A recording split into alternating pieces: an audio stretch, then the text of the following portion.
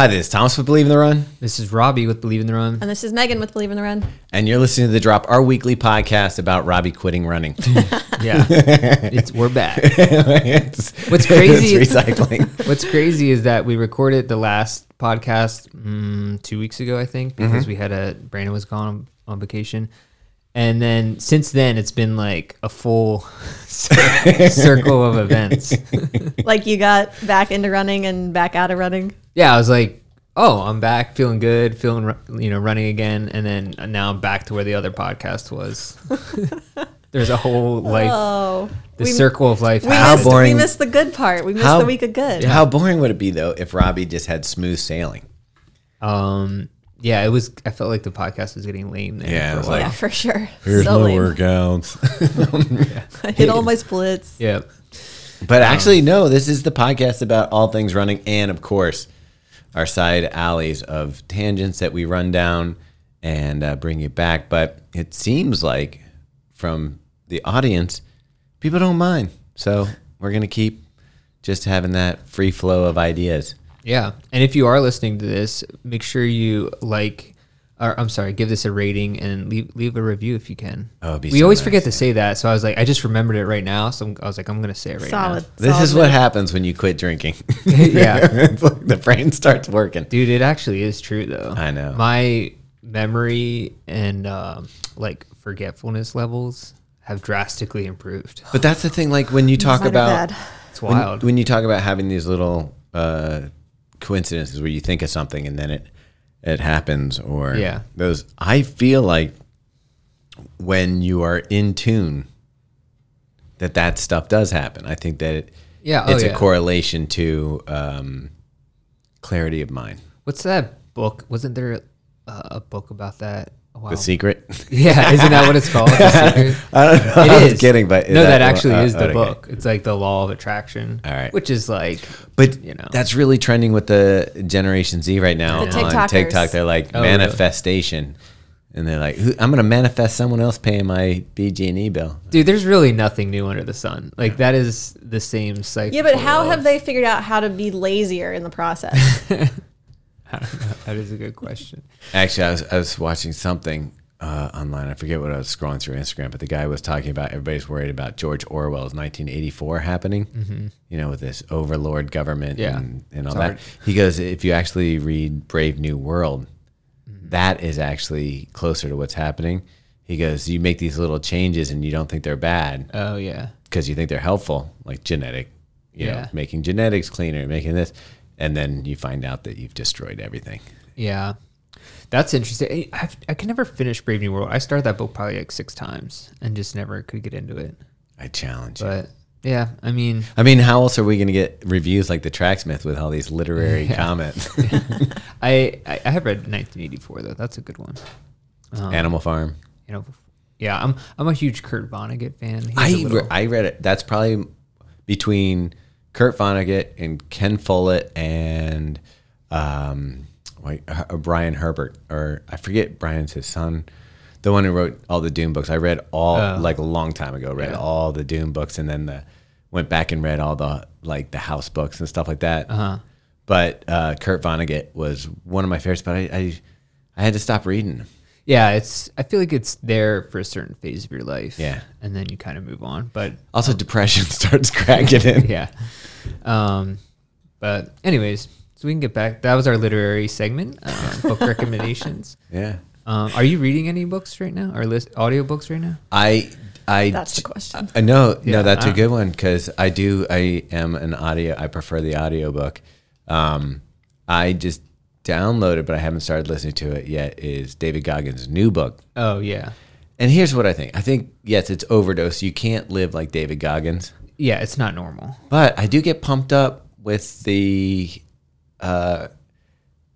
Like that, no excuses, no kind of like discipline. Yeah, like driving. Even if I don't follow it to the level where David Goggins might go, I feel pumped up and I go, yeah, if I want to take things into my own hands, if I want to do stuff, you can. It's up to you. Yeah. It's just how much of it you want to do. Yeah.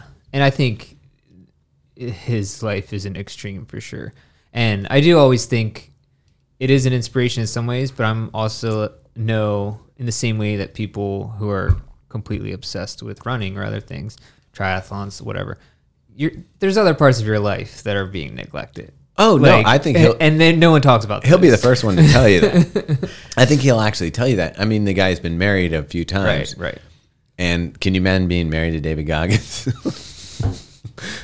Just like getting ice water poured in your face at 3 a.m. Actually, Laura Green should do that as a skit. Like being married to David Goggins. That's actually a good one. Would be a good skit. Yeah. Pitch that one. All right. Yeah. She's listening. Stay hard.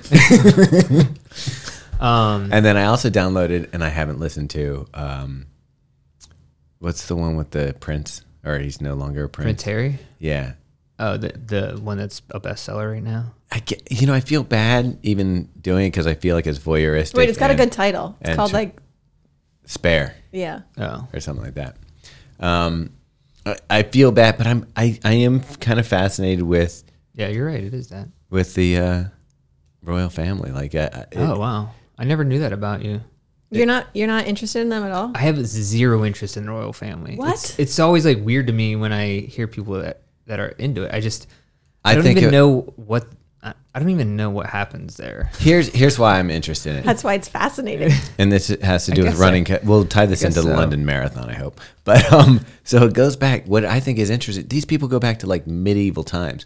Like they can trace everybody. Yeah, that's interesting. Like they've been like his grandmother was right around the time cars were being invented. Like when she lived a long time, right? Almost 100 years. She the one that just died? Yeah. Yeah. Elizabeth. Yeah. Yeah. Oh, I call her Liz, but... What does he call her? Lizzie. What does he call his grandma? I call her Lizzie Bruin. Berenstain Bears fan. Yeah. But yeah, I mean, so for me, it's fascinating that how many families or people can trace their wealth, their history, their genealogy clearly back to medieval times. Yeah. I mean, with 23andMe, I feel like that's a little more... Everybody's related to like Elvis in that thing. It's always weird when people get stoked that they're related to somebody from 300 years ago. I'm like, trust me, that none of that is in your bloodstream. Nobody's ever calling you and be like, yeah, my grandfather was a crack addict back in the days of Amsterdam. Yeah, 90% of your family tree. He was a slave. My grandfather was a slave. Yeah. Nobody's saying that. They're all like, oh yeah, I'm related to Shakespeare. Yeah, exactly. Yeah. Right. But anyways, so that's cool. Are you reading any books, Megan? Not right now. No? Mm-mm. No training books. No this is odd because normally there's a stack. Yeah. Yeah, I think I'm just a little tired these days. Okay. Just not reading. Yeah. I will tell you though, Megan and I were talking about, to tie this to running, we were talking about easy paces and stuff today because I was kind of like, my easy pace is getting very easy. And that's nice. It is. But like, so. Oh, like it's not easy to run. Pace. It's just getting slower. Yeah. And I'm like, okay, maybe I can, even to enjoy the slower pace, enjoy an audiobook or something. Listen to that. Yeah. No, that's good. I've never done the audiobook thing, so. Me neither. I don't know. I listen to podcasts mostly through audio, but I read it on Kindle sometimes. I switch back and forth between. Are you reading something?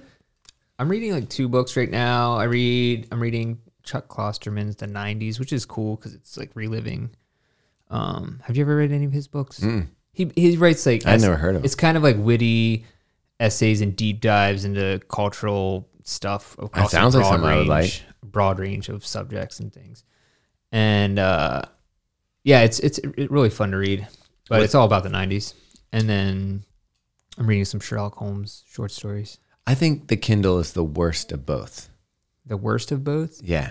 So I love a paper book because you touch it and you feel it's tactile. You can smell the print, all that stuff.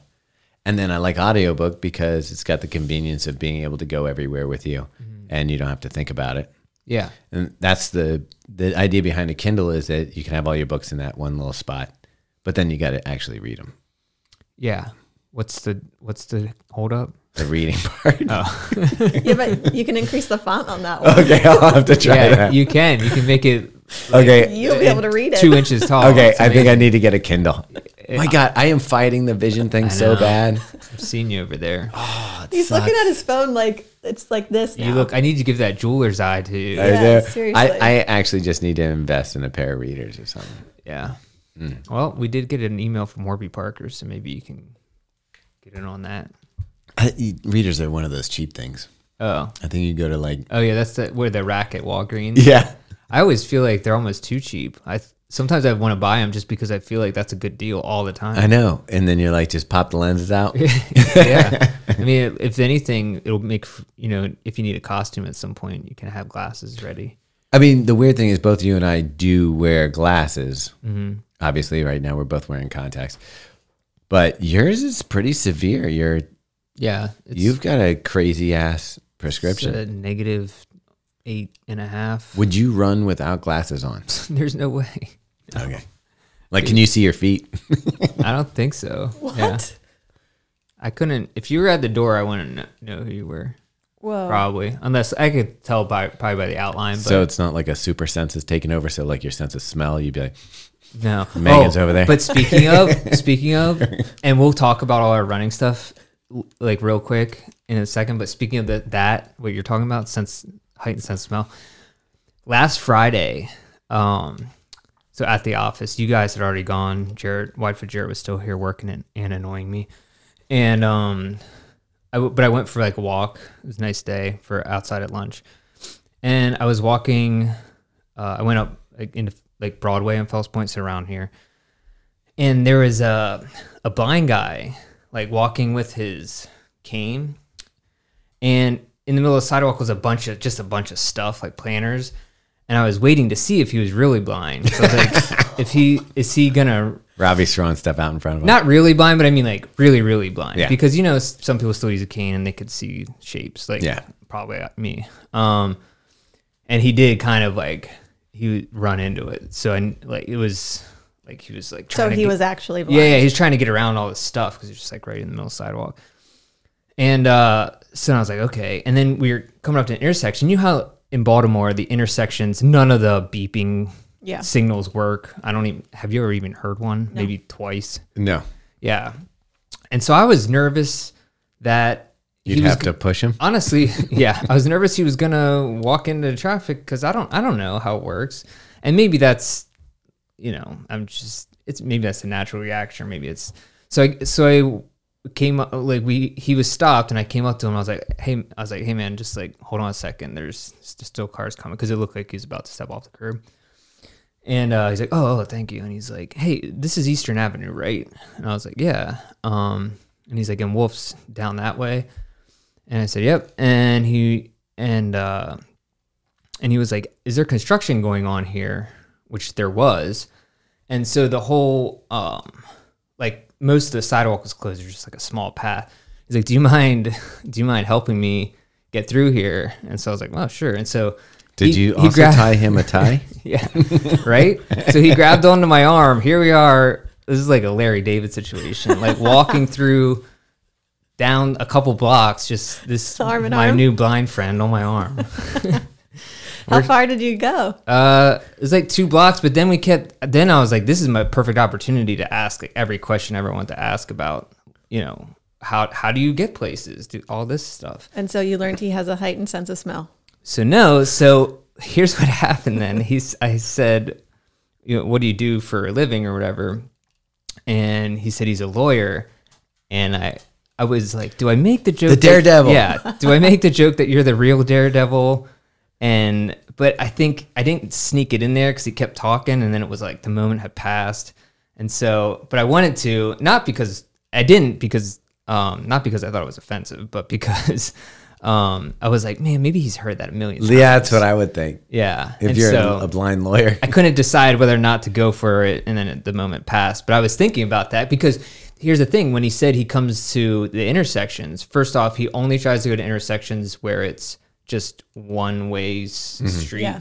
And then he can just hear coming, yeah. And so I figured he must. Except for electric vehicles now. Oh, yeah. But hopefully if it's a Tesla, it stops before it hits you. That would be good. But here's can we clarify one thing for Megan? Yeah. Because so the Daredevil is a character from Marvel that is a blind lawyer, but he can kick ass because he has like all these other extrasensory. Yeah. Sorry. Yeah. For anyone who, it's not like he's an actual character. He's not Evil Knievel jumping Grand Canyon blind. But so the best part about this story is that I'm talking to him about how he gets directions, and we started talking about running shoes and asking for recommendations or walking shoes.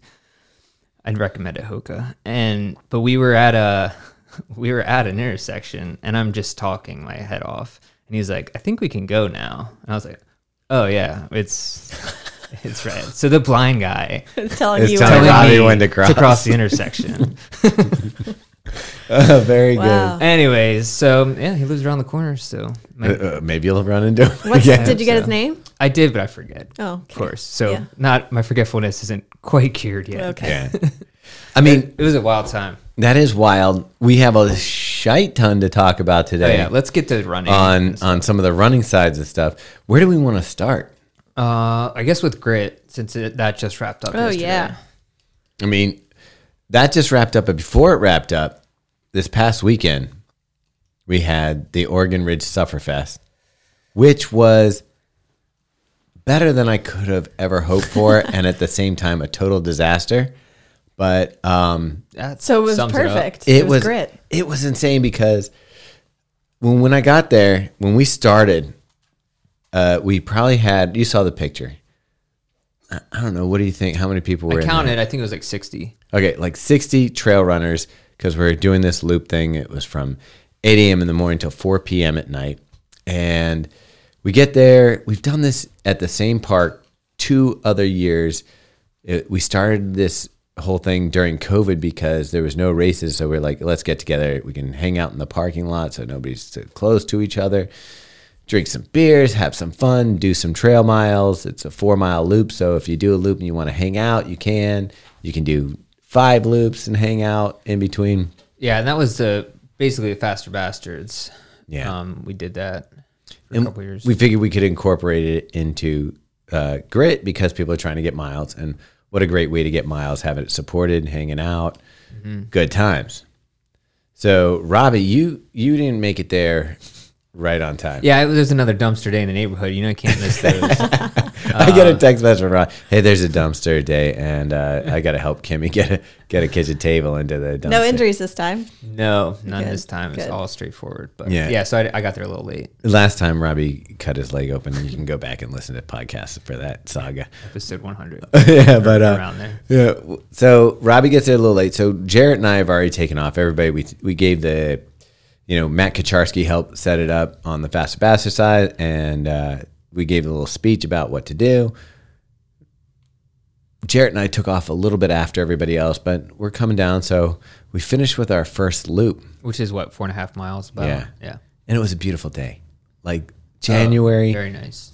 It was like high 30s at the start. Average temperature was probably like 40 something when we finished. But we come down and I see police cars, and all the stuff that I had taken out of my car for everybody was packed back into my car. And I was like, crap. So we've got 2 cop cars and this little woman who was very upset that we were having an unauthorized event at this place, which is a public park. Right. I'm imagining Dolores Umbridge from Harry Potter. You're not Pretty far close. off. Yeah. I knew it. Very upset that we're doing this. And the cops are like, well, they're not doing anything illegal. And she's like, well, there's more than 10 people and they don't have a permit. And he's like, but they can park here because it's a public place. And so we talked to the cops, and the cops were like, look. But meanwhile, some of the people that were there to run, they got spooked. And like, I'm always surprised how little, I shouldn't say little backbone, but they're like, people freak out at stuff, and I'm like, work around it. So we talked to the cop. Yeah. And he's like, as long as you don't have open containers, which I had brought koozies. And You drank them through metamorphosis. Right. And he's like, you guys had a fire pit out. Don't do the fire pit. So we're like, fine. Yeah. The lady is like flipping out. And she's like, no, they Did can't. you try to reason with her? I didn't talk to her because I don't talk to people like that. Like, I'm just like, I feel like you do talk to people like that. That is true. I do. But I don't, but I feel like you do. I calmed the one lady down when we were on a run, but that was a different story. This lady, I could tell, like, she's arms folded, angry. She had already gotten into it with one of the other faster bastards had kind of like tried to reason. So the cops are like, I don't know why we're here. You're not doing anything illegal. Nothing we can do. But at this time, a bunch of people are leaving because they're freaked out because the cops are there and stuff like that. Yeah. So yeah, like the cops are going to arrest someone for trail running. Come on. Well, I went up to the cop. I said, if I leave my car here, am I going to get a ticket or anything? Yeah. He's like, no. They're like, didn't they literally say we just want to go get coffee? Yeah. They're like, we didn't have to. I was like, we've done this 2 years ago in a row. Like, what's the deal? And he's like, yeah, during COVID, we didn't have to come out for calls like this. Yeah. He was all pissed off, but he was totally cool. And the cops were really cool. Yeah. But the lady got all fired up. And so she went to the gate of the park. Yeah. She closed the gate and stood in front of it. So when cars were like coming up, that's what happened to me. She was telling them to go. Meanwhile, we told everybody there's another parking lot, which was a quarter mile away. Mm-hmm. We're like, just go park in the other parking lot. And she had no problem. So she just basically made us move to a different parking lot. Was that parking? Are those like managed by two different groups? That I don't know, but it's the same park. Did she work for the park? She worked. Here's the problem. She's the events coordinator for the park. It was her day off. And I think someone called her and said, hey, I think, because ASICS put up a tent. And yeah, probably didn't help. Yeah. So it was like, I think there's an event going on in the parking lot. So she probably came down on her day off. Yeah. And was all pissed off. That, I mean, that is the crazy thing, is that she closed the gate. So I came by around 9:30 or 10, and then she was like, keep going, park's closed for an unauthorized event. And so I just went to the mall or whatever, or over in Cockeysville, and just parked there, tried to call everyone, no one's answering. So I thought it was actually shut down. So I almost went home, and then Jarrett finally called me. Yeah. And then I came back and just parked in the normal parking, which, by the way, is always a shit show that on any day for the nature center parking. So like the fact that she diverted all the cars for everyone coming to the park to that one area was a terrible idea, because the parking lot that she closed off has probably 200 spots. Right. And it's completely empty. It was completely empty, and she wasn't letting anybody in, and then they were closing the gate after people left. So it was kind of crazy, but everybody, the people that stayed, went over to the other parking lot, which literally, like, this is silly. It's like moving from one side of the house to the other side of the house and being like, okay, now it's fine. Right. Well, because she couldn't do anything over there. She can't, there's no gate, there's no nothing to stop people. And the people there were cool with it. Yeah. And so the party just moved over there, and it was great because it had picnic tables and stuff. So people set up like basically even a bigger party over on that side. So we kept running. Robbie got there, and we saw Robbie finally. And so I got to run one lap with you. Mm-hmm. And it was just great. Like, everybody was out there, and you were in the woods, and sooner or later you came across just about everybody when you're. Yeah, it's kind of cool. You just see people. You stop for a couple seconds or stop after a loop, and then you see a bunch of people come through, and and you're like, oh, did not even know you were here. And that was the funny thing, because we still had to pass the lady for the loop. So we're all running by her, and like we're all, hey. She must have been losing her mind, because she probably thought, because of that, but also she's probably thought, oh, they're gonna run for a couple hours, not 8 hours. I know. So like they were. She stayed there all day. She was at that gate till at least 3 o'clock. Yeah, till 3 o'clock. And I felt bad because she had some kid with her that was I'm gonna say in his 20s or something, probably works for the park or something. And he was like helping her guard. She probably called him in his backup and was helping her guard the gate. But like, it was like a real show of like feudalism, because Should have tried to extort her. I bet it wouldn't have worked. Extort or bribe. Doris Umbridge was a good description. She's definitely an HOA president. Yeah. For sure. Somebody was calling her like Karen of the Gate or something like she's that. literally gatekeeping. Yeah, exactly. Yeah. But gatekeeping the park. we ended up having a good time. Everybody ran. I went right after I finished my fourth loop. Jarrett and I went and got a hamburger at now my favorite place on earth. It's called John Brown. He hasn't stopped talking John about Brown's it. Butcher. Yeah. No, it's John Brown's General and Butchery. Yeah. And if I'm going to tell you right now, if you are on planet Earth and you can make it there, they had the best hamburger I've ever had in my life. I've been meaning to go there forever. Robbie, It's better than the Fuzzy's Burger? dude, I've Really? never had anything this good.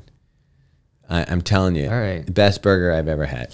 He wants to like drive all the way back out there for it. I think there's one in Remington too. Get out of here. Yeah. There is. I'm just not sure. I think their hours are a bit different. All right. So, I mean, it was insane. So if there's one in Remington, that would be a little closer. And then we went back and we partied and waited for the finisher to get down. So each loop was about 4.5 miles. And I probably ran further than I should have. I can't believe because you I did was 20.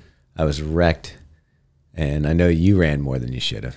Yeah. I don't even want to talk about it. You guys get all caught up out there. I was feeling good. Like, you just want to run trails with friends. It's been so long since I've run trails because of doing this marathon training. And we ran in the Asics Trabuco Max 2, which, by the way, was pretty phenomenal. Awesome shoe. I had low expectations for it because it's like Asics trail shoe. I loved it. But it might be the most comfortable Asics shoe. I think it's right up there with the Nimbus. I think it's almost. It's not as like soft as the Nimbus though.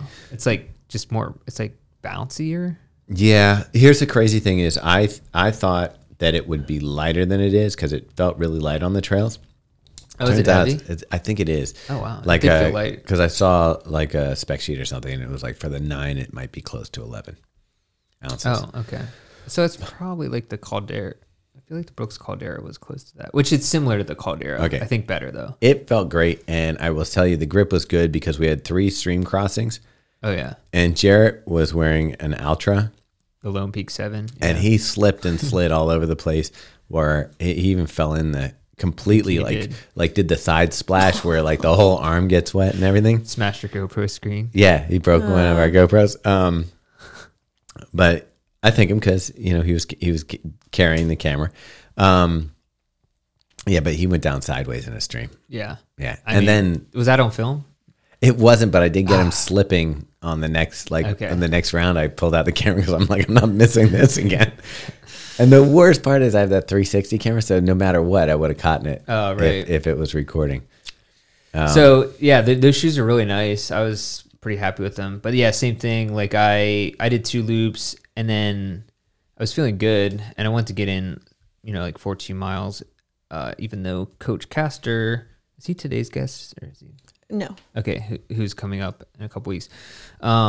He told me not to run 14 miles a day, to run like 10. Of course, I ignored that because I was having fun on the trails.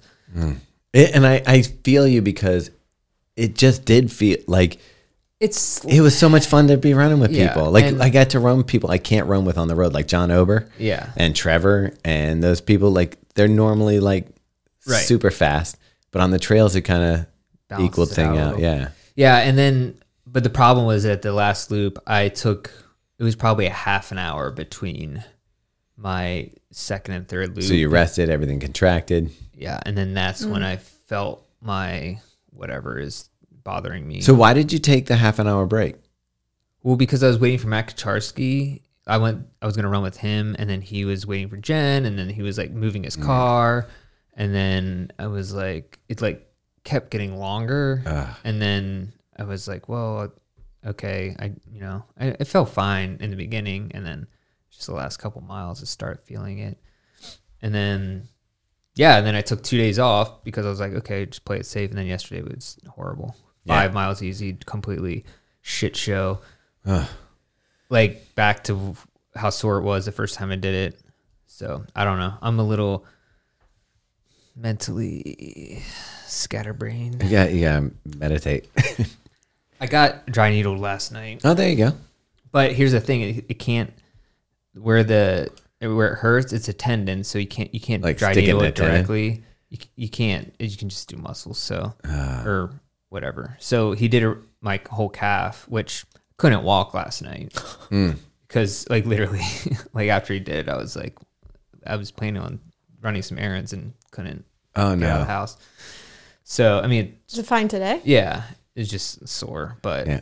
Well, right before we leave the woods here, I just want to congratulate Trevor. yeah. And so Trevor Fonts, is it Fonts or Fonte? I think it's Fontes. Oh, is it Fontes? Okay, so Trevor, I could be wrong. This is his second time winning the Oregon Trail. And the thing was 10 laps, I think, won it last time, but it was shorter distance. And now it was a little bit longer because one of the parts of the trail was closed. And I think he did 11 laps. No, he did 10. He did 10? Yeah. So, and at 4.5, how many miles? It was 4.6. He did at least 46. I think tacked on a little bit more. So maybe. Yeah. And then our female winner was Shannon Piles, who has been a long time bastard. And she's having a year. Like she did a comeback marathon and had a great marathon. And she just did this one. I think she did, was it 5 laps or 6 laps? She did 5. Yeah. So Trevor had 45.5 miles on Saturday. And it's nice because they're both actually He also ran in Pegasus, didn't he? Yeah, which is crazy. On these trails were muddy and slippery and rocky. Like a lot of mud. Yeah. And he was running in the Peg 38s or something. And then Shannon, she did, pulling it up here, 24.1 miles. So she did 5 loops. Yep. Yeah. She had the choice of trophies first, and she went Luigi, which was a surprise to me. I would have lost money on that bet. Interesting. They were both good, so couldn't really go wrong. You couldn't. Yeah. But yeah, so that wrapped that up. And then yesterday wrapped up Grit. Mm-hmm. And I guess we should go over real quick the winners of Grit, or the mileage totals. Patrick Blair with a 703-mile month won the mileage award. Insane. And we know Patrick, and we know that this is a regular month Legit. for him. We might have to actually have him on just to like talk about Why he's so insane. Yeah, or how he even does that. Yeah, the timing alone is kind of insane. We did figure out government workers seem to be able to get out and run a lot more than. Weird how that works. Yeah. And then what was that top elevation? Overall, it was Adam Driscoll with 34,000 feet. No, more than that. That's what's on here. Which is on what part? That is not accurate then. He had 100. Oh, I'm looking at meters. 114,000 feet, 34,000. I was like, wait, meters. that's not that much. Yeah, 114,000 feet. So that's 4 Mount Everest. Now, tough luck for him because he did the free version. Yeah. So who actually would win elevation? Technically, it would be Patrick too, because he had 73,000 feet of gain, which makes sense because he ran 700 miles. So. Yeah, he runs mostly trails as well. Do you know that? Which is the other crazy. I would say that that trail run was the most elevation I had for like that. Oh, I think it equaled more than all my other runs the month. I believe it. That's because you run on the flats in the promenade. That's true. It was about 3,000 feet of elevation on Saturday. And I only get about 100 something, a little over 100 feet of elevation on my normal run. Oh yeah, it's totally accurate. Yeah. Yeah, so I'm guessing that in one day I Crazy. at least equaled all the other runs. Wow. All right, Meg, you've been a little quiet this. Well, I didn't get to go on the That is true. trail run. You weren't there. I was doing kid duty, going to basketball games, but If you'd wanted, would you wanted to? it would have been fun to do a loop or two. Okay. I don't know how my body would have responded though, and based off of you two, I'm kind of glad I didn't go. I think you would have been fine, Meg. Yeah. I don't know. I'm feeling really beat up right now.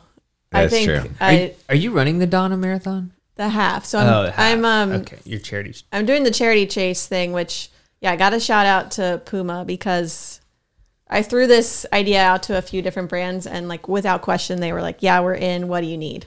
So thanks Puma for being awesome. That's cool. So yeah, I'm gonna start at the back of the half marathon at Donna. Try and pass as many people as possible, and for everyone I pass, they're donating $1 to the Donna Foundation. Sweet. I have a feeling other people might match that because they tend to have people down there that like to match challenges. So I wouldn't be surprised if somebody steps up and does it. So you have a chance to raise a substantial amount of money during this run. There'll probably be 2,500 or 3,000 runners in the half. So we'll see how many of those. I'm going to guess that you are going to, if 3,000 people are there, Megan will pass 2,000. Yeah. 900. Wait, so how long is it before this start and before you start? 2 So minutes. I was talking to the race director and 'Cause that's not. she was saying she thought 3 to 4 minutes. I think it's going to be closer to like 10. Because there's a lot. It's the half and the full that go out together. And there's a ton of walkers. There's definitely a few minutes because I last year when you guys were running and I was taking pictures, I had some time before everybody went through. Yeah. Well, that's exciting though. I think, I have a feeling it'll be. It looks like we're going to get it's very windy on Saturday. We'll see what happens on Sunday. So exactly like last year. Yeah. I'm psyched because Ben Johnson's coming. We just interviewed a runner that Megan kind of ran with in Houston. Yeah. Jeremy. And then Aldrin will be down there. And what's Aldrin's friend? Christina Welsh. That we also interviewed. Podcast. Yeah, we'll be down there. So we'll hook up with them, probably do some shenanigans. We are not doing a shakeout run, people have asked. Reason being is Saturday they have a 5K and some other events, and we really don't want to be taking people or anybody away from participating in. But yeah, we'll be so they have 5K events in downtown Jacksonville at the Jaguars Stadium. So Thomas and I will be there taking photos and posting stuff. So last time I ran around with Ben Johnson. Yep. It was fun. Yeah. Yeah, that's awesome. That sounds really cool.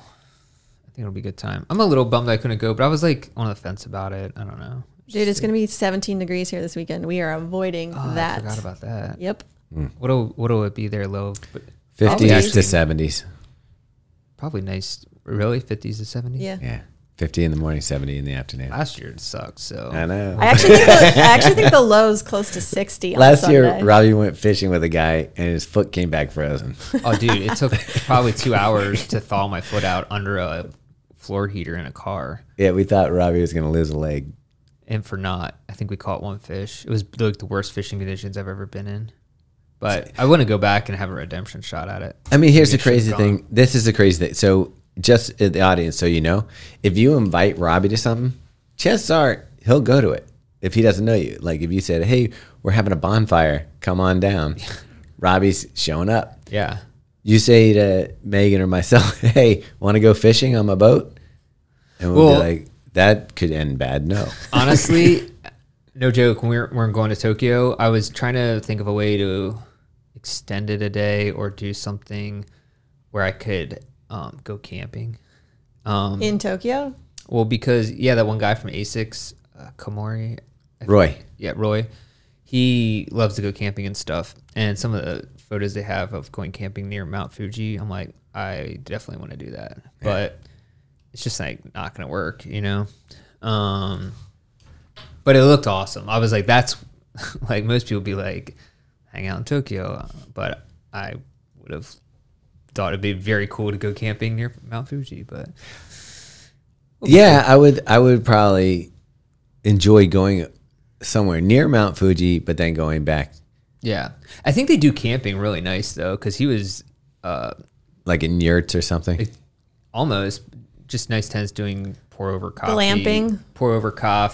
like making some nice Japanese meats over the fire. I'm like, I like that, and I get your appeal to that, but it is kind of like if I was camping in Yosemite. Mm-hmm. Well, that's a bad example because now that's overcrowded. If I was camping someplace nice, Grand Canyon, whatever, you're like it's fun, but like I wouldn't know the difference once I'm in the little campsite from Japan to Arizona. You know, it's like, okay, I'm sitting by a fire. Yeah. So what I like, the culture part is what I'm excited about. Yeah, well, I think it'd be cool just to go camping with some, and maybe that's part of it too, camping with people from Japan. Yeah. But anyway, it's probably not going to happen. So maybe I'll get lost there and miss my flight. I would love to hear the That actually sounds like likely. Like Roy's English is pretty good. Yeah. But I'm wondering, like, if you went camping and nobody else spoke English, how much fun that would be. Yeah. Like Robbie just staring at him. I guess I have to bring my Kindle. Yeah. Anyways, what else are we got going on? Well, why don't we talk? Do we want to get into the shoe? Yeah, we can. All right. So with us going down there, Meg is running in. What is this, Meg? Be kitted out in Puma and the there's so many names. The Puma Deviate Nitro Elite 2. Yes. Is that it? You nailed it. Okay.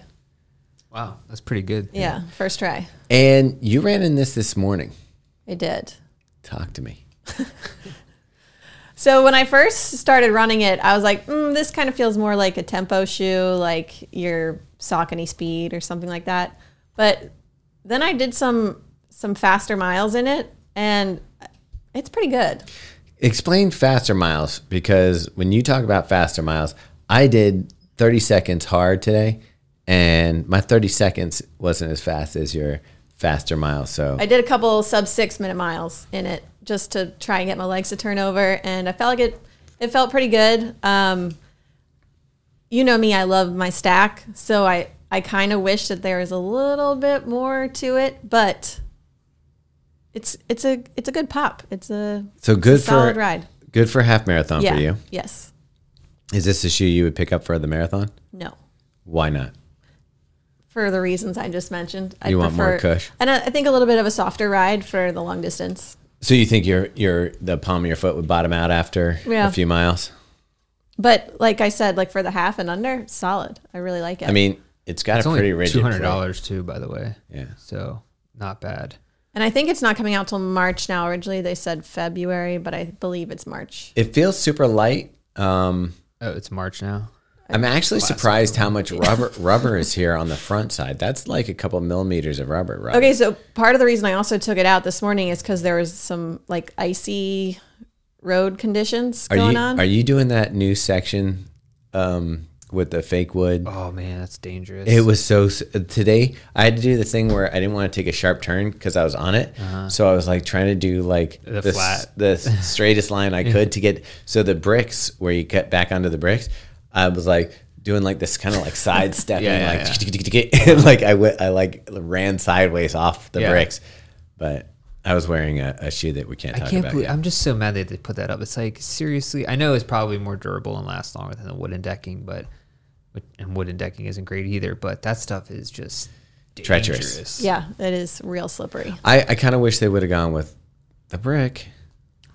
Yeah, I don't know. And do you know that sidewalk to nowhere on the other side of the building? Have you run on that? No. It runs into a set of it's like the worst street design ever. Anyways, next time you're over there, check it out. It's on the other side? Yeah, it's on the other side of the building, and there's a sidewalk, and it just like runs into a staircase, and there's no I don't know, it's exit. just funny. Yeah, anyways.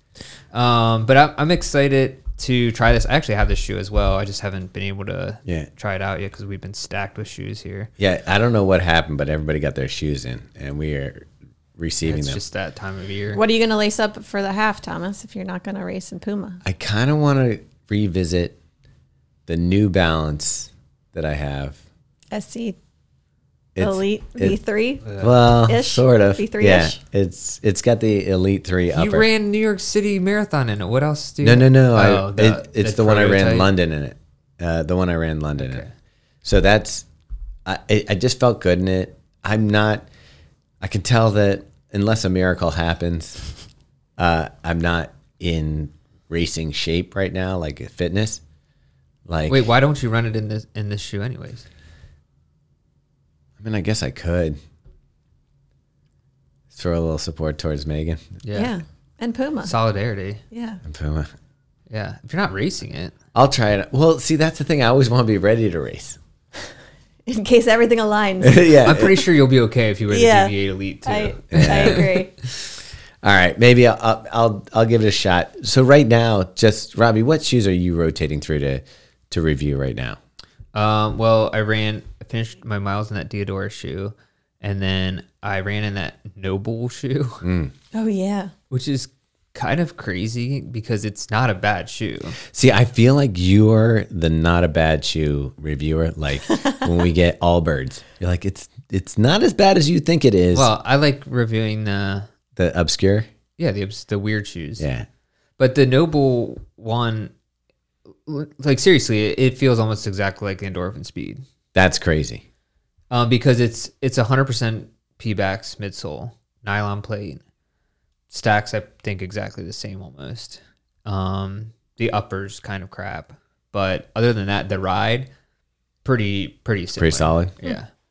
But it's I think $190 or something. Whoa. Like that. Yeah. They're saying this is a running shoe, like it's not because yeah, I know they like. No, it's called the Runner Plus. Okay. So they have a shoe called the Runner, okay. which is they sent me first by accident. Because I didn't want to test that one, and it was on foot just putting it on. I was like, "This is a garbage shoe." Like you could tell, it's just bad. Yeah. But this one is the Runner Plus, which is their, like I don't know. Why can't anybody come up with new stuff like Plus? Everybody got Plus, Elite, right? What's in Pro? There's just not that many synonyms to. There's tons of them. Just I think you just make up a word, random names. Yeah, just make stuff up. It's getting crazy. Skechers did Go Run, and I still hate them to this day for it because it's. Well, yeah, but is it one word or two words? But they throw it on everything, and then they capitalize one all. GNO is all. Like 3 different spelling conventions for it. Yeah, no, that we just got a sheet, and it was capital G O space capital R U N. It used to be capital G capital O. Right. And then they've also said before you can put the 2 words together, just capitalize the R. Yeah. What? Yeah.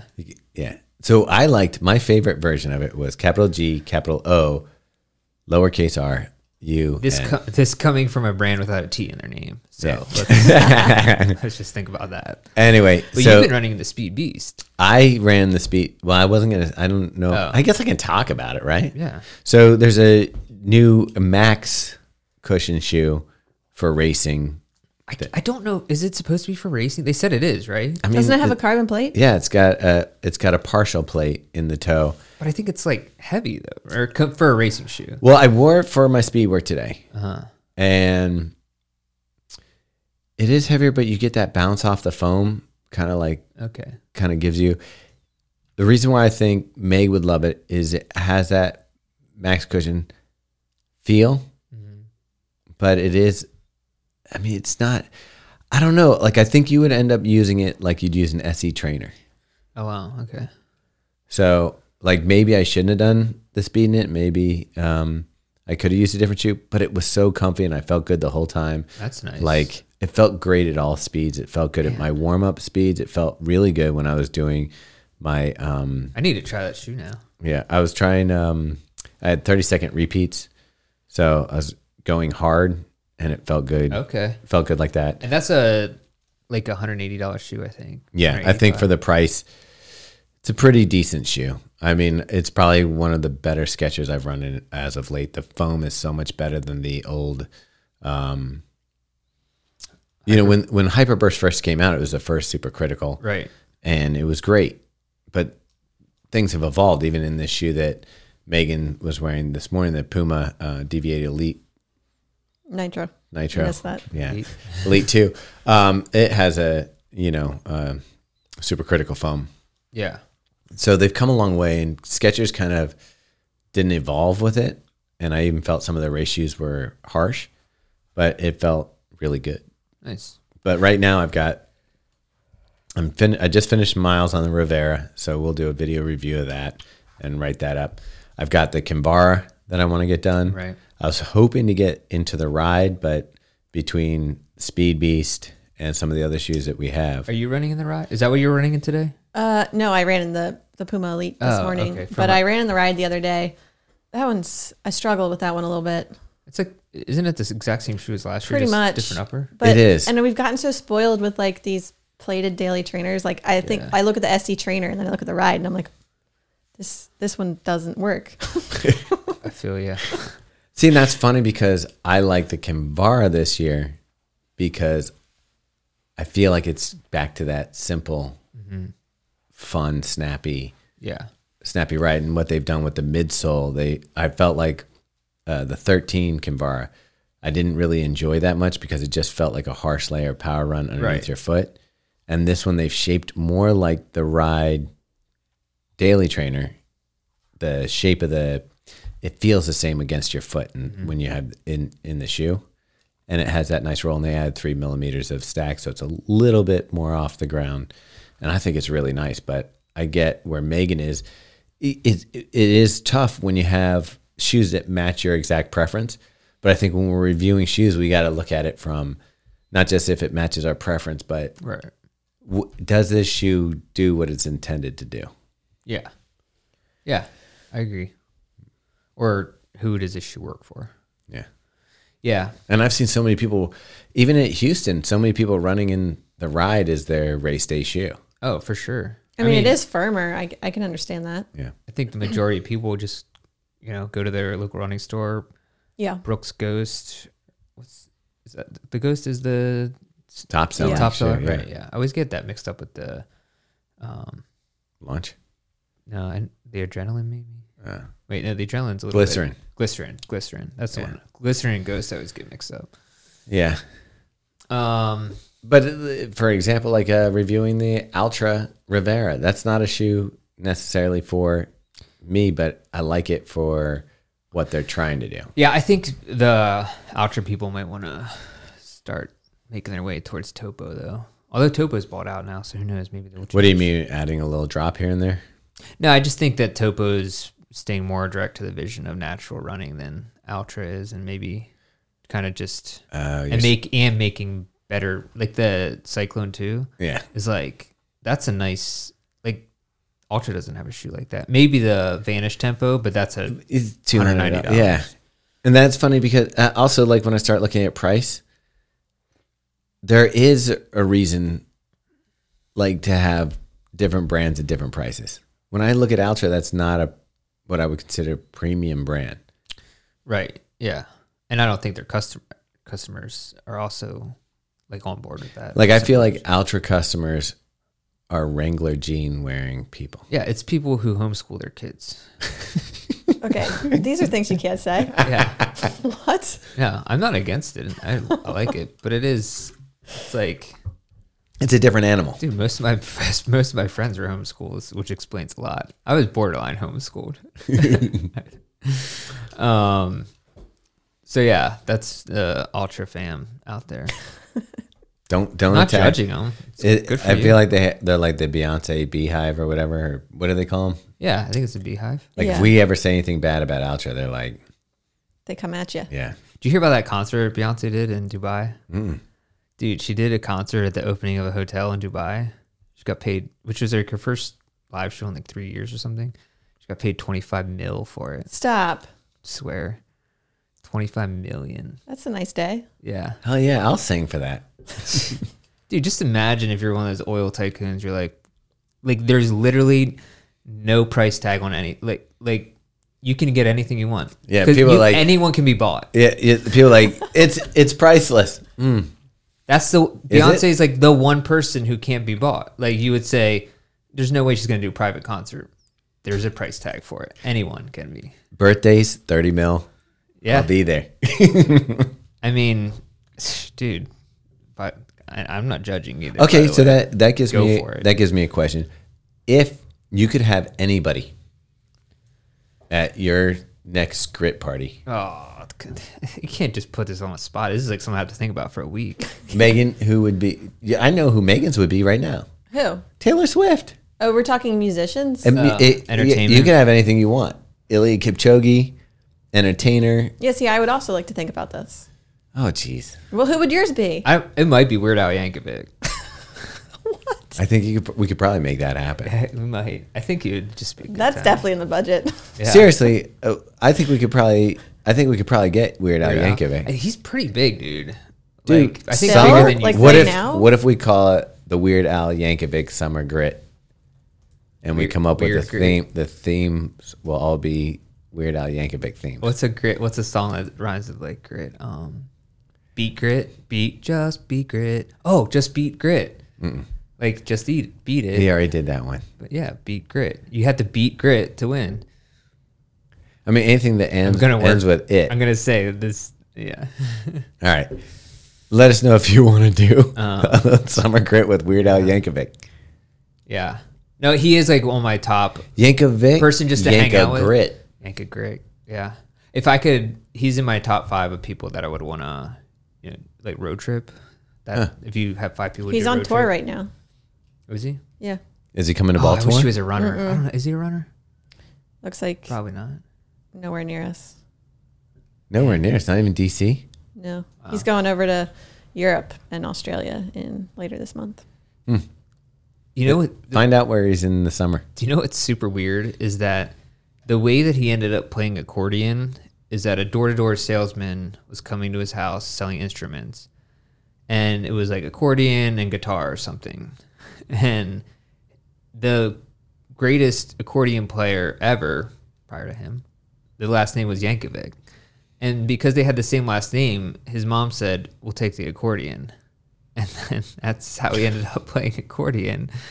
He's homeschooled. And then, he basically was not. He wasn't homeschooled, but there was a similar vibe. What's so fascinating about him that you'd want him to be your person? I just think it's like the greatest American success story of somebody whose talent is playing the accordion, and he leveraged that into a career that spanned acting, hanging out with like Kurt Cobain, like actually talking to Kurt Cobain on the phone about doing his song, getting approval from Coolio, like all this crazy stuff, like from a nerd who played the accordion in his bedroom by himself. Like it's an amazing like path to success. I do wonder for him, like, you know how music has changed and there's not like hit so much anymore. Mm-hmm. I mean, Megan are there? But I feel like they're like the other thing week too. long. You're not into them anymore. Is that he's had number one singles over spanning 4 decades, which is a rare feat. You saw Madonna's going back on tour. Speaking, you brought that up another time. Yeah. You seem very excited about that. I'm a material girl in a material. What was world. the one he covered of Madonna? Material Girl, I think. Living in a material. No, world. the one that Weird Al covered. Like a Virgin. Yeah, but what was the name of it? What was the spin-off? The spin-off? Jeez. I don't know, but that I felt was the Yankovic era. Michael Jackson. Oh, totally. Madonna. Like a Surgeon. Like a Surgeon, yeah. Anyways, but that would be cool. All right, so for your Summer Grit, you going with Taylor Swift? I mean, if I have to choose right now, yeah. All right. That's a good one. Weird Al Yankovic, Taylor Swift concert. Can't go wrong there. Something for everybody. But let's be real. We all want Y'all Out Boy there. Okay, yeah. That's the only answer. I kind of do. I saw they just posted a video today, and I saw it on Instagram, and I was like, damn. So for those of you who don't know, after we saw the Y'all Out Boy the first time, which was the best time. Mm-hmm. And this was at the Brooks after party at the running event. Yeah. I tried to surprise the team because the running event's early December. I tried to surprise the team by buying everybody a Y'all Out Boy t-shirt. And they had really nice ones, black with red writing on them.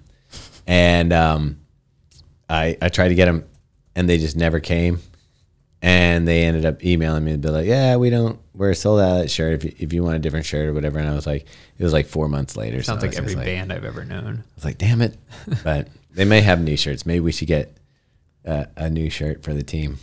Yeah, I'll look into it. But the one thing they said that was kind of crazy. So they had a big line in Austin. They were doing a concert, and there was like a block long line to get into the show.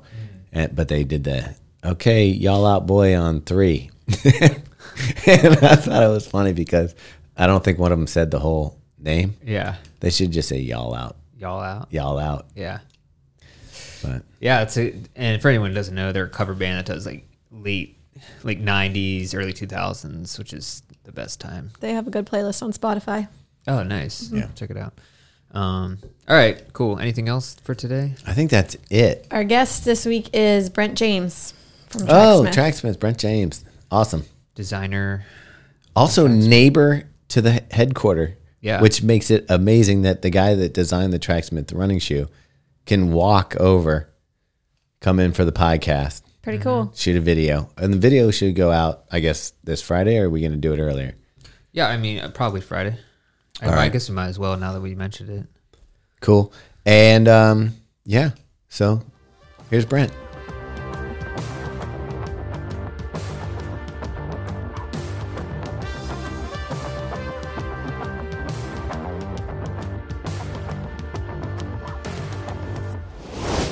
All right, so just checking in. They say play stupid games, win stupid prizes. Sometimes running can feel like that. You run, you're working hard, and something happens like a bum leg or twisted ankle or something like that, and you start to think, man, running's dumb. But then you have the flip side of it when running's not dumb, and you feel great, and the endorphins are pumping, and the sun is shining, birds are singing. So hang in there. Continue to win those stupid prizes.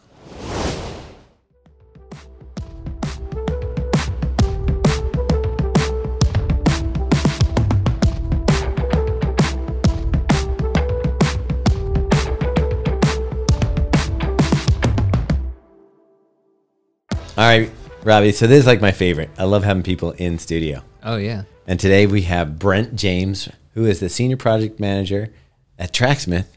Yes, sir. And you're on the shoes. That is correct. These shoes are causing a bunch of noise. Like people are going crazy. I love noise. The Tracksmith Elliott Runner. Yeah. Yes.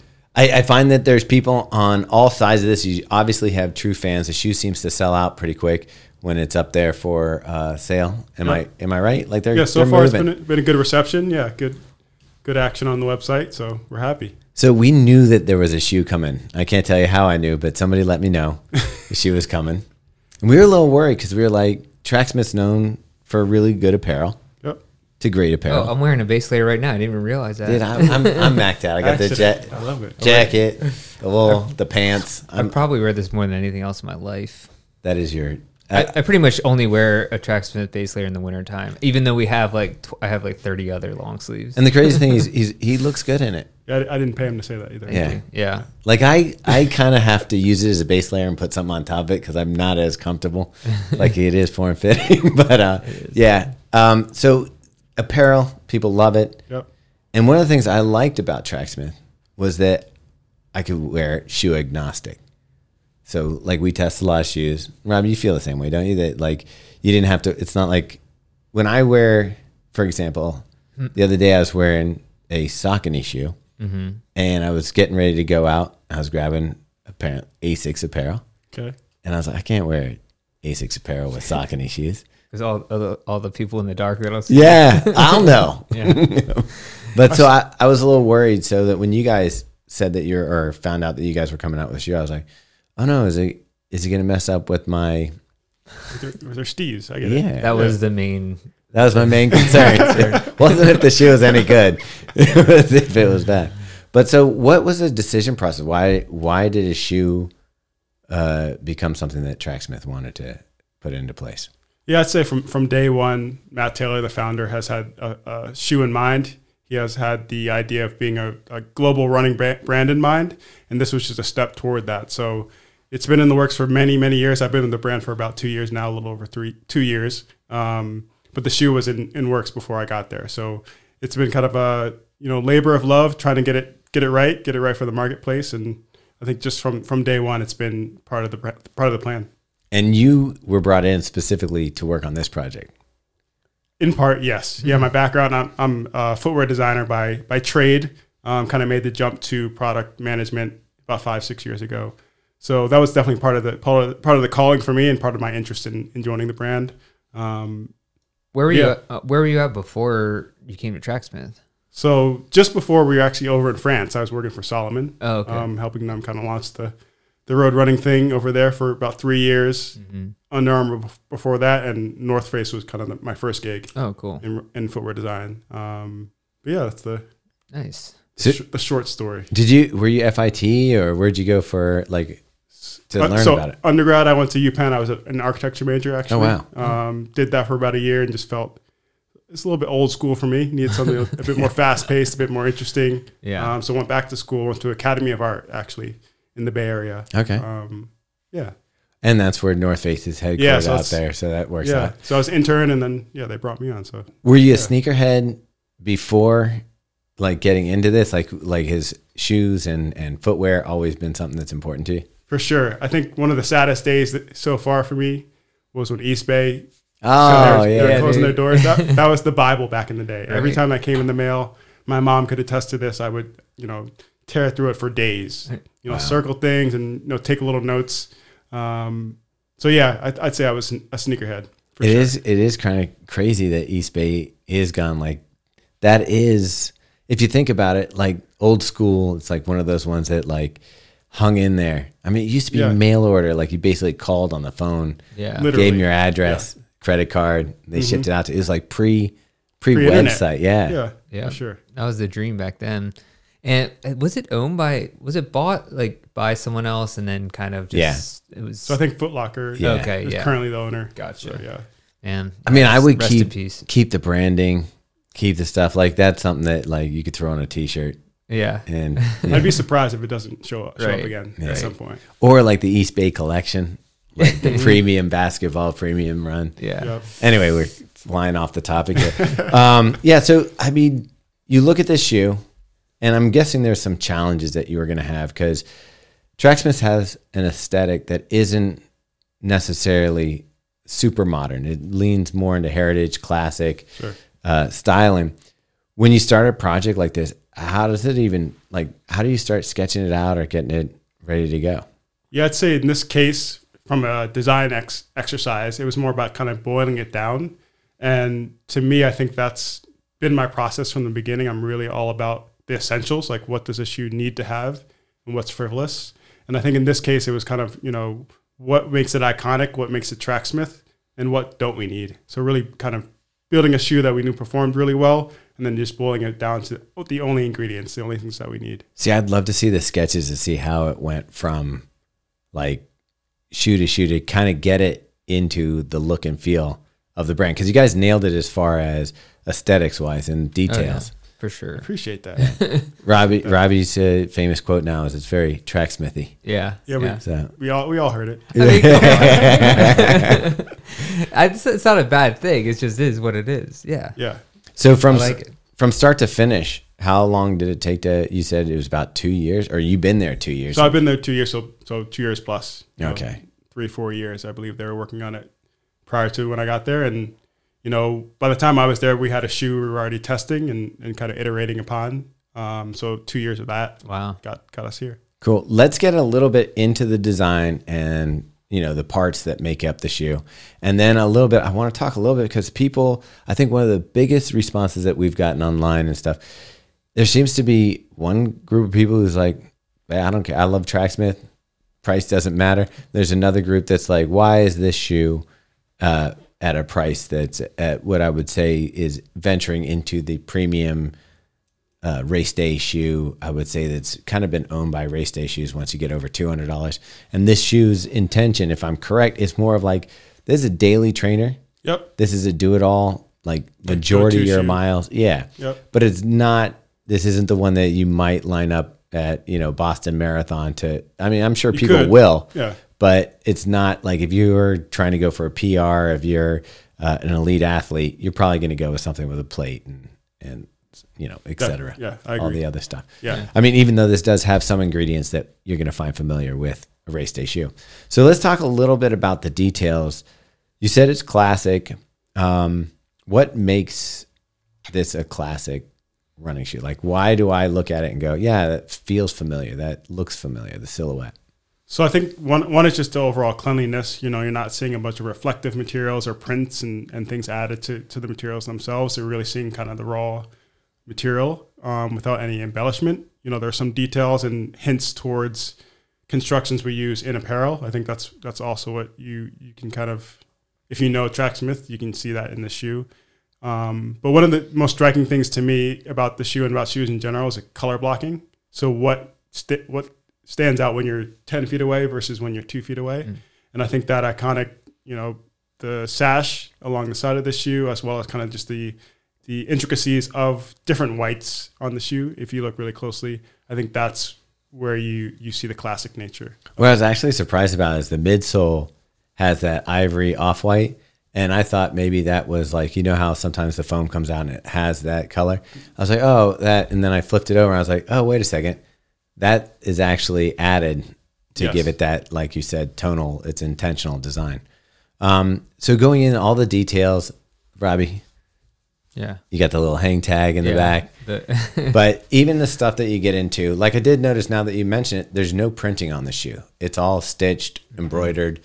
Everything is that. But even when we pull out this midsole, and I kind of want to, the insole, I kind of want to go over this because I think that people don't understand. If you haven't held the shoe and pulled it apart, you don't understand that this isn't your traditional just layer of foam over top. But it's also embroidered footbed. You have a little poetry on here that we've talked about before. I think that's what Tracksmith came in. Yeah, it is. But I love that. It is I like it. It is Tracksmith, but it's also attention to details. Like, hey, we have this space here that we can do something with. Why don't we do something intentional? It does show that whomever was designing on the shoe or working on the shoe took that extra minute to be like, hey, we can do something fun here. Mm-hmm. Yeah, I mean, we knew from the beginning of when I started that this was the magic of the shoe, this footbed insole, which is a bit more substantial in thickness, but also in kind of how it's created, a bit more substantial than a typical sock liner insole.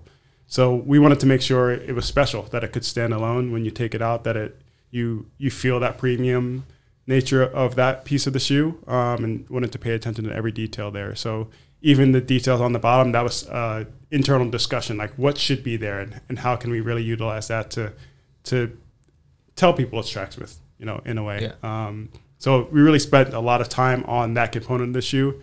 It's something that you discover also. So I think that's part of Tracksmith and how we think about product. It's not always in your face. You see the technology or see what's special about it. You have to touch and feel it to really experience it. So in this case, I think for the footbed, the sock liner, that was where we spent the money. And can you talk about the composition of it? Because I think that's I think that's a lot different than other insoles. Yeah, so typically P-backs, we talked about that a little bit earlier. Mm-hmm. P-backs is kind of the magical material of today, the most premium, the best performing. Can I stop you there for one quick second? Yeah, of course. We always talk about P-backs. Yeah. And it's a brand name. It's like Kleenex or one of those things. Yes. But so PBA is the scientific name. Yeah. What is it? So EVA, I think, is what people commonly know as like a midsole material or the foam part of your shoe on the bottom that you stand on. PBA is just a different type of compound that we use now for midsole materials. What is that? Elastic visco polymer or something? PBA with a B. No, I'm talking about the EVA. Oh, EVA, yeah. Expanded, yeah. Something crazy. Robbie will look it up. Yeah, I should know that. But P-backs, so it's made out of an entirely different material than EVA. Yes. So the material itself is different. Go ahead. Ethyl vinyl acetate. Ethyl. There you go. Should have known that one. Thank you. Sounds like a hard drug. Ethyl vinyl. That should be the name of your next album. Don't eat your shoes. Yeah. Yeah. You might find that in a crack pipe in a back alley. But chemically, this is different, and it has a different energy return. Yes. So it's lighter in weight. I think you go back to your science class, it's just a lighter compound in general. And what we also find is that it performs better. So it gives you a bit more return of that energy that you're putting into the ground as you run. What about lifespan? Is it holding up pretty well in this format? Yeah, so I would say durability is similar to EVA. The way that it wears or the way that it degrades is the scientific word, is a little bit different. So EVA kind of degrades from day one, starts to get less performant over time. PBA keeps its performance consistent for a longer period of time before it degrades. Okay. So am I correct that not only the top sole here is P-backs, but isn't the midsole? They are both P-backs. Yeah, two different hardnesses. So the one that's inside the shoe is softer. The one that you feel kind of as you step into the shoe gives you that comfort. And the one on the outside is for that bounce. We make it a little bit firmer to give you that bit more energy return. So snappiness comes from that. Exactly. And it's another reason why sometimes with P-back shoes, you're going to find a plate, because if the durometer is soft, you're going to add the plate to give it that snap. That's part of it. I think we're still investigating that for us in Tracksmith, but in general, the idea is that because P-backs is softer and it's more easy. When it's softer, it's more easy to bottom out. Basically, the plate can help with that aspect of the performance. Obviously, there are other things that the plate does for you that may help your performance as well. Awesome. Do you want to talk about pine needles? Yeah. So one of the segue. Pine needles, great starter for fires in the woods. True. They smell good too. They do if they're alive. Yeah. Anyways, we're part of the marketing behind the shoe was Tracksmith wanted to recreate this idea of running on pine needles or these soft paths kind of that you find in New England. And yeah, I mean, again, it's like the poetry behind the shoe in a way. And so how did you kind of take that idea of running just free and, out just enjoying running for everything that it is? How did you take that and make sure that was included in the ethos of the shoe? It's a good question. I think for me, the experience of running on pine needles, if you've done it, is kind of a visceral one. It's not only the way it feels, but you also hear it, the little crunches of the pine needles, and I think it's just a special sensation that you experience. So for me, that visceral, connection with my memory is something that we wanted to achieve with how the shoe felt when you put it on. Yeah. So the insole, the part that's softer, is supposed to mimic that, the top surface of those pine needles. And when you're stepping on them, that kind of squishy, soft feeling that you feel. And below the pine needles is the ground. The ground, typically when the pine needles are on the ground, is hard, right? So it's a little bit giving you that snapback feeling. And that's what the midsole is doing for us. So we're really looking to recreate that visceral feeling that you get when you're running on those paths, and bring a shoe that you can do that anywhere you are.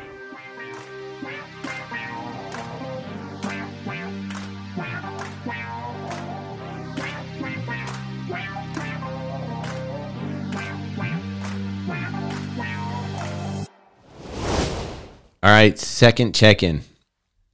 How's it going? How's the run going for you today? I'm going to go back old school. Tell you just to relax your shoulders, pump those legs. I think drive those knees is what they say. Point those toes forward and keep it rolling. See you in a bit. How did you guys go about testing this shoe? Like, what was the process of getting on athletes' feet? It's a good question. So Tracksmith is full of runners. So people who are working for the brand are also super users. So a lot of us on the team were part of the testing cohort. Everybody's also brutally honest. So people, there were rounds when people were giving us really harsh feedback or really tough feedback that we took. And were they talking in a way that you could use that information to move forward? Or were they just going like, this one's crap, I don't like it, and letting you guess? So I'm an optimist. Right. I take any feedback or any loss with a learning. So for me, any negative is actually helping me make a better product. So yeah, I take any feedback as raw as it gets. But what I'm asking was it always useful? Because sometimes you need some detail. Like if I say to you, hey, it's too soft in here and I'm feeling slippage because it's not meshing up well, that might be something you can go, okay, I can figure out how to fix it, versus if I just say, no, it's okay. Yeah. I hate it. Yeah. Yeah, I mean, I think it's also asking the right questions in the end. So you saying I hate it, I want to know why. I'll ask you more specifically, how did you use it, and where did you hate it? Like, what part of the shoe made you feel like you didn't like the experience? So I think it's kind of about both sides of that story. So how's that work for testing for a smaller company like Tracksmith? Like, who do you reach out to? Is it internally mostly, or is it other people as well? Definitely other people as well. I think we have a lot of friends of the brand. Yeah. People who work on photo shoots or people who are kind of adjacent to some of the work we've done in the past. We really tap into the community. I think that's a big part of us as a brand, just tapping into the folks on the ground that we interact with on a weekly, daily basis, with our run groups. We have the big pop-ups that happen. We make a lot of connections there at the races. So we really tap into our community for people to test. Gotcha. Yeah. Now, when you're moving forward on this and getting more into the production phase or getting closer to it, how was that through COVID and everything that was going on with that? Was it pushed back because of some of the factory logistics type things? People not being able to get together and just go over the shoe, Yeah, or just even like getting, prototypes back from Asia or whatever. Was there difficulties there? I mean, I would say that there were, of course, factory closures. We know all about that now. Yeah. So there were periods of blackout where we didn't have much feedback or samples for that matter in those periods. But I would say they were few and far between for us. We were a bit lucky during the depths of COVID. We were more in the product development stage. Oh, okay. I think it's a little bit tougher when you're in the production stage when the factory closes. Oh, yeah, for sure. In terms of timing, I don't think it affected us to launch so much to say, but there were some periods where there were blackouts where we have to be kind of wait and see. Gotcha. And I would think, when you're going about this process, your clothing is probably an expensive process to get the different sizes set up and get what do they call the patterns, I guess? The grading between sizes, you mean? The grading, but also just patterns and all that stuff. Yep. There's a lot of process in that, but I would think that's a lot easier than footwear. Yes. And I think both the raw materials and just the processes that we, and the molding and everything. Tracksmith is not a big company. Like, how many employees are at Tracksmith? I want to say around 40. Yeah. Right. So it's still, and I think we should get into some of the kind of behind the scenes with how a small company takes on a project like this. Yeah. Because I don't think a lot of people realize how big of a project it is to put out a shoe. Yeah. I mean, I can only say from my personal experience, I've been on teams of 100 people putting out a single shoe. So when it's a entire company of 40 people, it's a heavier lift per person, right? Yeah. And generally, that's just the honest truth. Right, but just also even that in the research and development that goes into making it, and then the rounds of finding the right factory. You don't have a factory that's like, let me hop on that real quick because I know you have an order for 100,000 shoes. We'll kick out this midsole for you in a couple days, and do the molds for different. You. Yeah. I think what we're trying to get at is when you are a larger brand, you can make an order, you have relationships with factories, you can get things going, and the price of the product is less expensive because you already have the resources to make molds for, Sure. all this stuff. You guys are starting from scratch with this shoe, and you're having to now, shoes aren't what they were 10, 15 years ago. There's some advancements in technologies that makes it easier, but at the same time, there's a consumer expectation level for a shoe. Like, I used to run in EVA shoes like 10, 15 years ago. The feel of the sole underneath your foot was just the shape of the midsole because the foams all felt the same. Mm-hmm. Now we're going into this like nuanced like era of running shoes where people can feel the difference between durometers through energy return, through all this stuff. And so coming in and testing and developing something, to me at this point, while it may be easier with technology, it's harder with like the demand of what the product's going to be at the finish. Yes. Yeah, I agree that the standard of running shoes has definitely raised just in the past 5 years. I think what people expect from their shoe or of their shoe is much higher than it was, in the early 2000s even. So yeah, there's definitely that. For us, the biggest challenge was around deciding what those durometers were, right? We're using two different components. They work in tandem. It's not like one is working by itself without the other. So that was a lot of our testing was around, okay, this should be this hardness and this can be this hardness, and tweaking that up and down to get the right to sing together. Why not just use one block of P-backs or a dual density foam? Why do it in the kind of like sandwich format? So I think for us, bringing that special foam close to foot was the goal. So getting that pine needle feeling is only allowed when your foot is touching it directly. So if we had hidden that underneath the strobo board, in a mold, you wouldn't have that sensation right next to your foot. So that's a big one.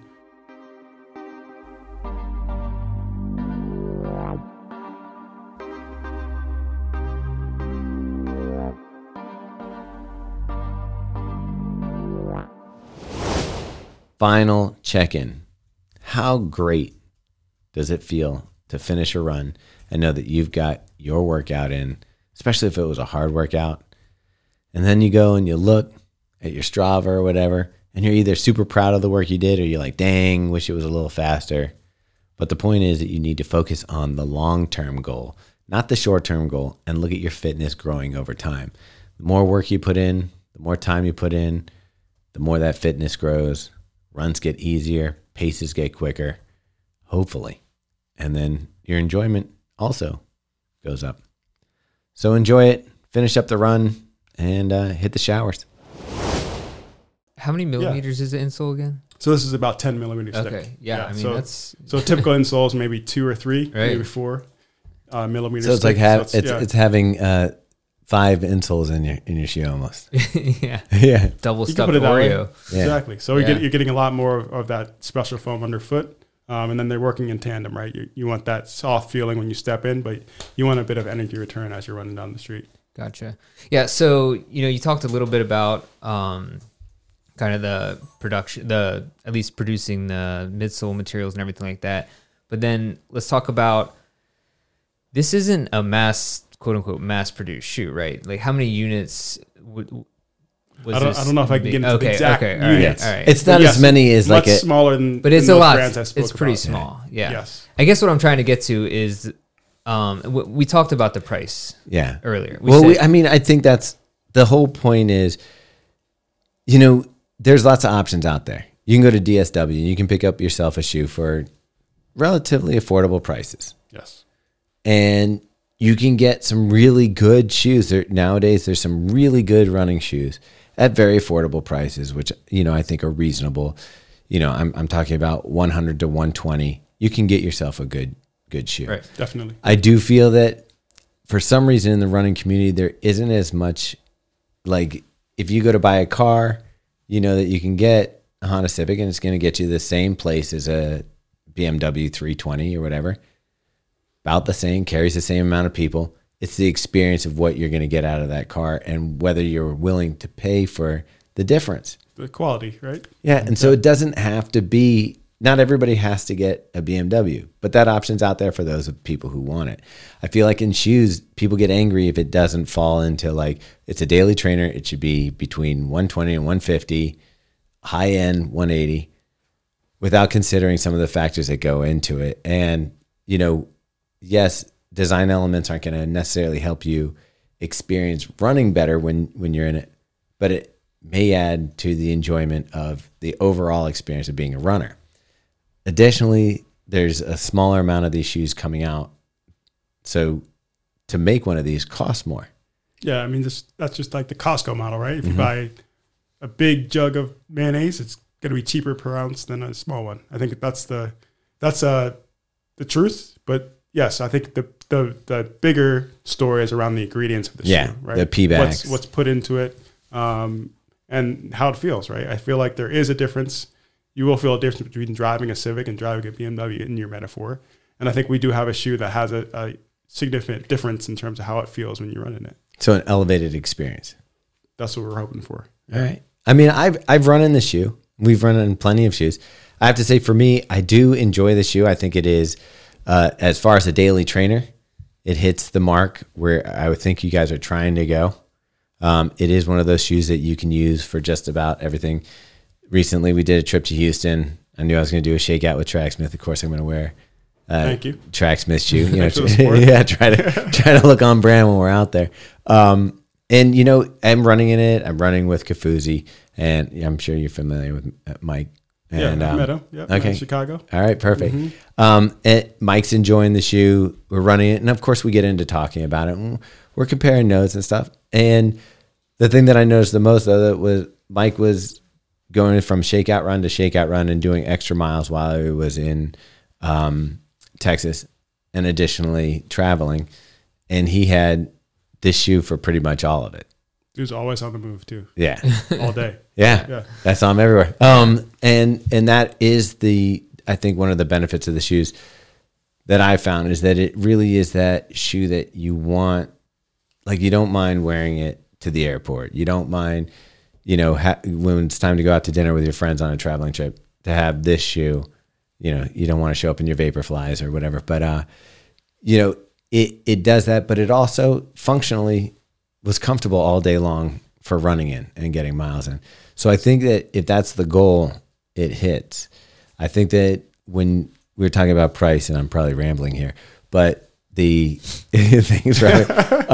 When we talk about price, I do feel like people start to think that there needs to be, like, to justify a $200 price, there needs to be a plate, or there needs to be some proprietary technology that you can't get anywhere else, or you need to see Kipchoge run sub 2 hours in it or something like that.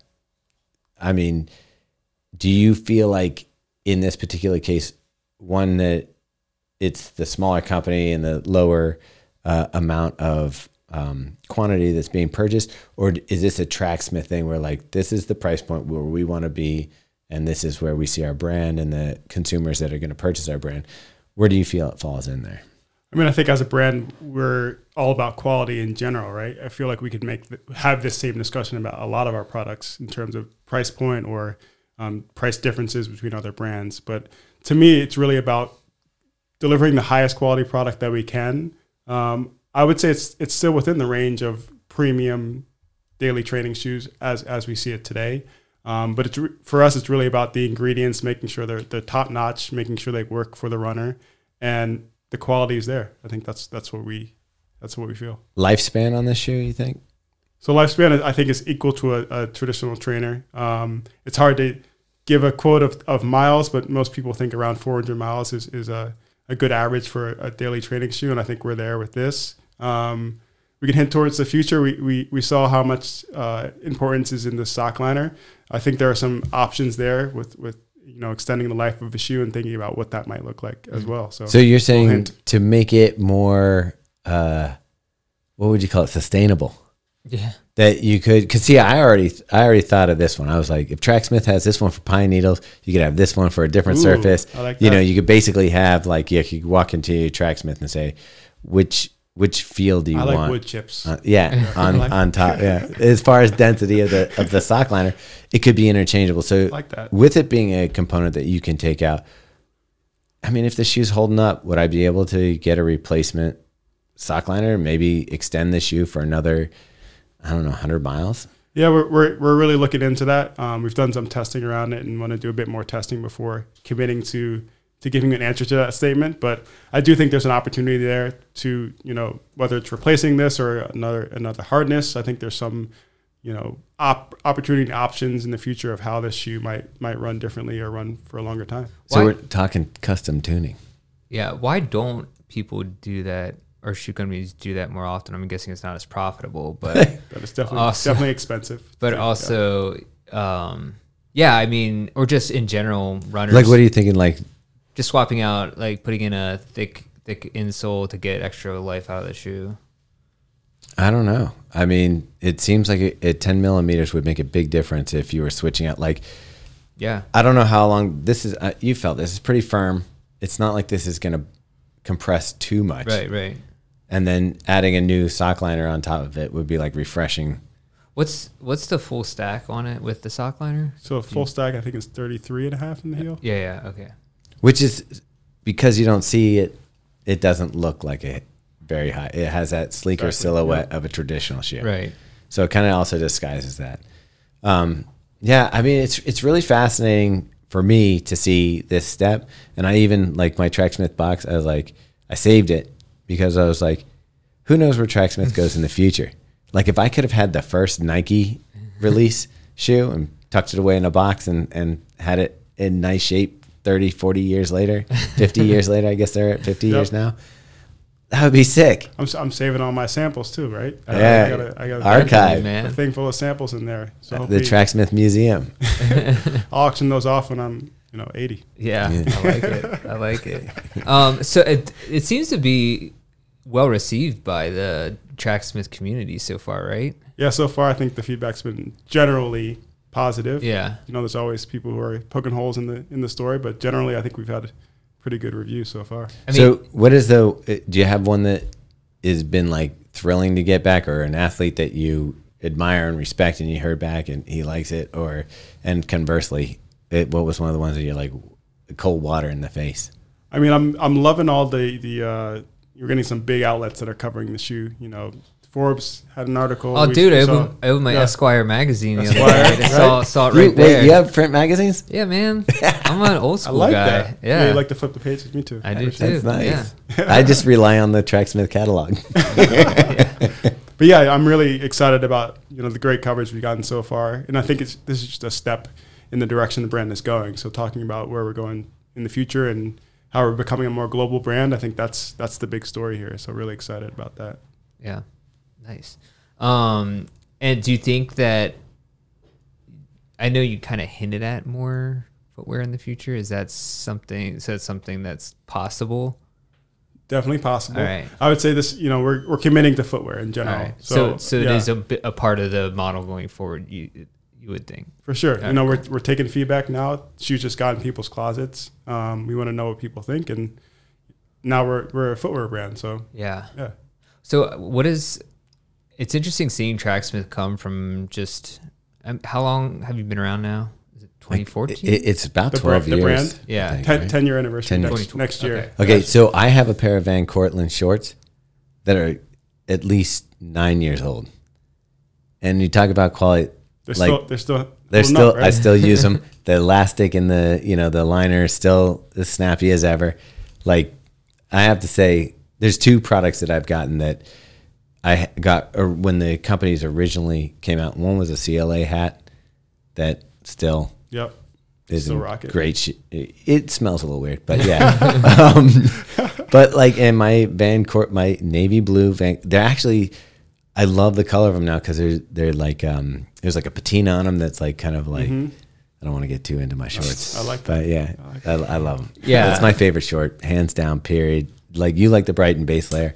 Van Cortlandt. I know the Van Cortlandts. That's all I wear like 5 days out of the week in the summertime. I'll wear those things 4 days in a row, and it's disgusting. But I don't. See, I don't do that. I don't do that. I do rinse them. Do you smell, right? Yeah. Robbie doesn't think he smells, and I have to say he's come in with a base layer. Here's my thing. I'm like going out for a run. I'm not talking to anyone. I'm just going out for a run, Doing coming your thing, home, yeah. and I don't care if I smell. I respect that. I don't know. But whatever. I It's disgusting. I get it. I do some long riding, and there's a couple guys who don't wash their kits. Bibs. Oh, okay. Yeah, That's you'll be drafting behind him. I'll be like, That's whoa. with the wind. Yeah, Hell. and like my eyes are watering and stuff. All right. See, I would watch that for you. Actually, you know what? I wouldn't. No, you wouldn't. You did it on purpose. Break it down. And the other one's the turnover tights. That's in the wintertime. Go to. Can't beat that. Yeah, but definitely, if I had to pick one piece, it's Van Cortlandt shorts. What's your go-to? I don't know. I'm rocking the turtlenecks lately. I'm really into Like to the Fells turtlenecks, and I got my wind block on today. It's too bad the perfect Fells day for isn't it. named after Fells Point, where we are right now. Ooh, it's a different Fells, but Yeah. We should get a Fells Point one. It should just be a little dirtier, and Oh, we didn't talk about the name of the Elliott runner because I've seen 3 different variations on why it's called that. Go ahead. So what's the variation? Is it the bar? Elliott Lounge is the bar? Is the Okay. original. That's where the hair. His name is Elliott. Uh-huh. That's where the inspiration came from originally. There Okay. are some other trails and things that are named after with a similar name. But Yeah. Elliott Lounge is. So that's where's the Elliott is what I know. Lounge? It's closed. Okay. Oh. So it was a famous lounge that all runners went to after the Boston Marathon back in the day. It was all This sounds like an everybody went there. opportunity, Yeah. business opportunity. right? I don't know where it stands today, but to my knowledge, it's closed. And we kind of pay homage to it through the naming, Dude, through we kind of need our aesthetic We in need the to store buy as that. well. We need to buy it. I mean, all our apparel is named after Baltimore stuff, so I like that. we do the same. I live right around the corner. I don't know if we talked about that yet. I know you did. Your neighbor moved in next to me. Your yeah. neighbor Our is former now, neighbor. Yeah. Yeah. Our daughters are best friends. So I did not that's know crazy. that. Yeah, you'll have to come over then.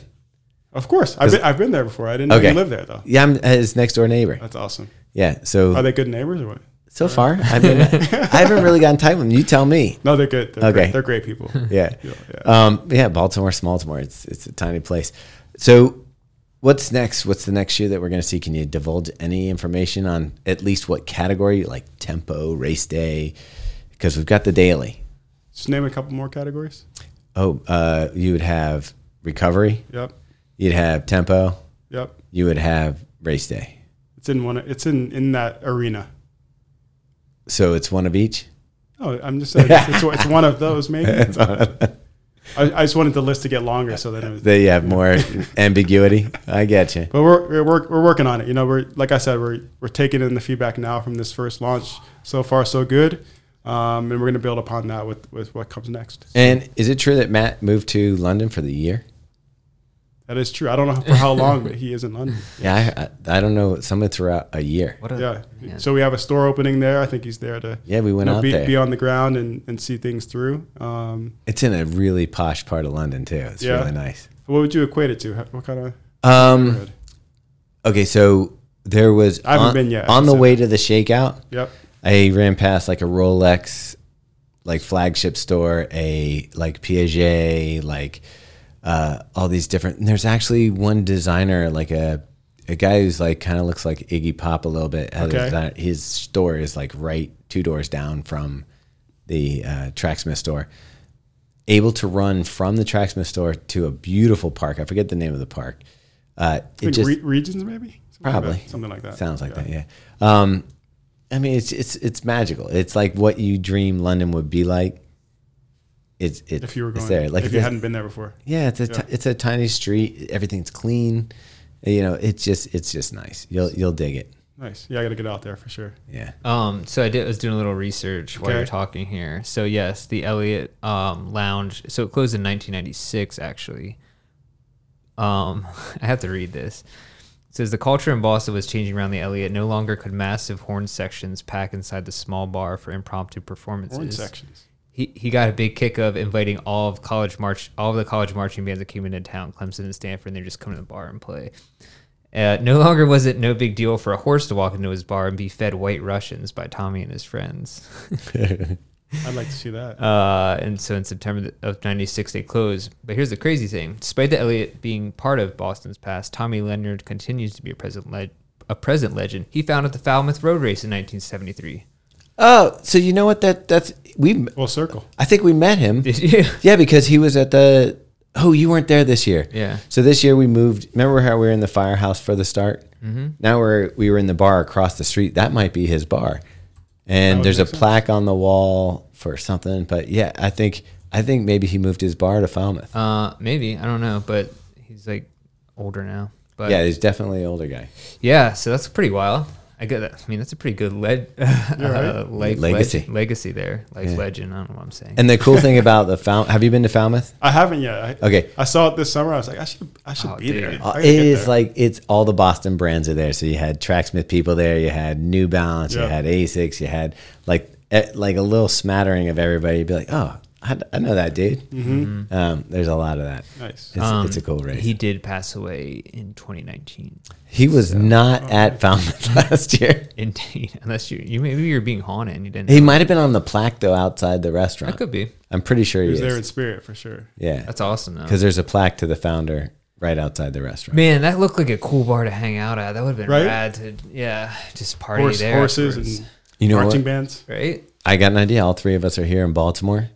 Mm-hmm. We're in sort of the bar district. Yeah. Elliott Lounge. Yeah, let's make We one. can make it happen. Yeah. There might be some things available down there. Yeah. We could always just throw there are. We could throw a sign out front every Thursday, Elliott Lounge. Got to get the license. Yeah. Oh man. But, all right. Well, this is exciting stuff. We are definitely interested in seeing what you come up with next.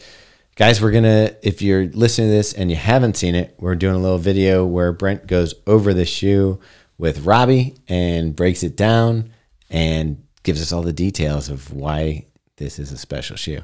All right. One of the things I love is you guys did incorporate a gusseted tongue. I don't even know if you call that a gusseted tongue. What do you call it when it goes all the way down, like over the sock? I think the simple name is a half booty. So it's like a half booty, a full lining inside that's attached to the tongue. There we go. It's a seamless forefoot. I'm normally a full booty guy, but I'm a half booty guy. I love these half booties. But it creates a nice sensation and also lets you have a lighter weight material on the upper. So yeah, well done. I'm enjoying getting some miles in these. I'll let Robbie go over the shoe with you and look for that on YouTube. All right, cool. Love it. Thank you guys. All right. Appreciate it. Thanks for coming in.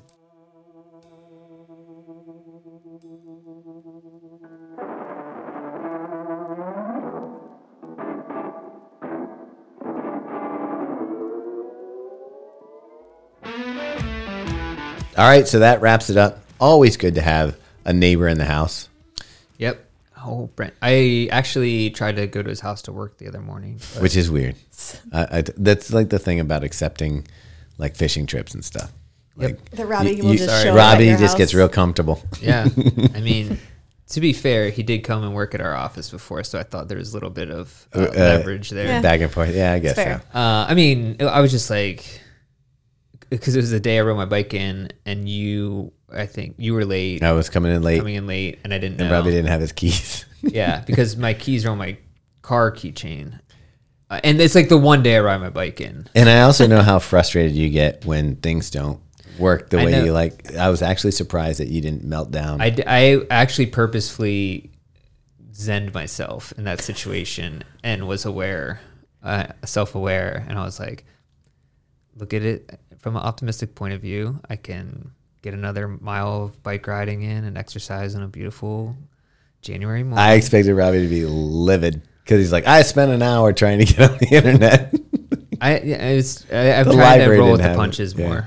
And so, but I actually, in the moment, I texted Brent about coming, and he actually said I could, but I had already gone to the library. So, Yeah. anyways, so thanks for that, Brent, even though it didn't happen. Yeah. And then also, as long as we're throwing thanks out, thanks to everybody who participated in Grit and came out for the Oregon Ridge Sufferfest. And of course, I feel like we haven't been consistent with this, but thanking Brandon for producing the podcast. Yeah, definitely. Do you guys want me to read a review? Oh, yeah. Always. Okay, so this one came in this week. Oh, wow. Says, this is from Marathon Mike 67. Gave us 5 stars. Titled it, Feels Like Sitting Down with Old Friends. After the past several months of using these podcasts to get through my long runs, I'm a total fanboy, except the episode they mentioned Baby Shark in the middle of my run. Yeah, The first segment of the show reminds me of catching up with old friends. The different directions Thomas or Robbie can take the conversation is sure to cause a chuckle. It's just as funny to hear Megan try to reel them back in. The second segment is sure to either leave you inspired in some way, excited to be a part of the running community, and almost relieved to know that elite or non-elite, we all have similar struggles. Thank you for what you do. It did feel like a celebrity sighting for me when I saw Megan and Thomas in Houston. I didn't know what to do, so there was an awkward fist bump with Thomas. Even my kids, who do not run, knew who they were. That's crazy. That's cool. We love the awkward fist bump. Yeah. Yeah, thanks, Marathon. Do you remember Mike. it? Do you remember the awkward fist bump? I have to say, I'm sorry, Mike, I don't. There was so many awkward fist bumps. Yeah. But yours was the best. I mean, because here's, like, I saw there's people wearing the Grit shirt, and they weren't coming up and saying hello, but I'm like, if you're wearing the Grit shirt, Yeah. I'm going to give you a knuckle bump. Yeah. Just because, like, I think people are weird. Yeah. I still can't get past that. yeah. Where I'm like, when the people we're on the show, like, we're the same in real life. And we're just normal people. Yeah, but I still say, So don't feel weird about it. yeah, I get it though. Like, I don't want to talk to people sometimes. Not in this situation. I'm Other saying when yeah. I'm in that position, it's like, what am I going to say? That is that weird thing where you're like, even if, like, if you go to a show and there's like a band, you're like, oh, so how's tour going? Yeah. Like, it's going. Yeah, that's why the knuckle bump is great. Like, boom. Yeah. Good to that's see you. true. But yeah, so that's great. 5 is the most you can give as far as a review. So Yeah, thanks, Mike. yeah.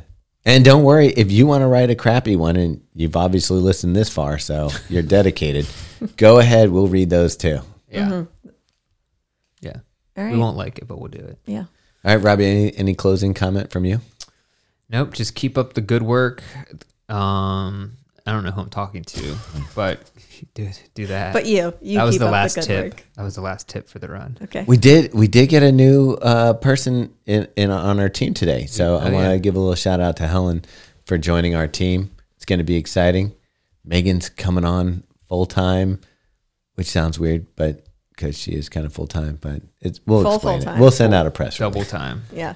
Yeah. Okay. Hi, Mom. Peace.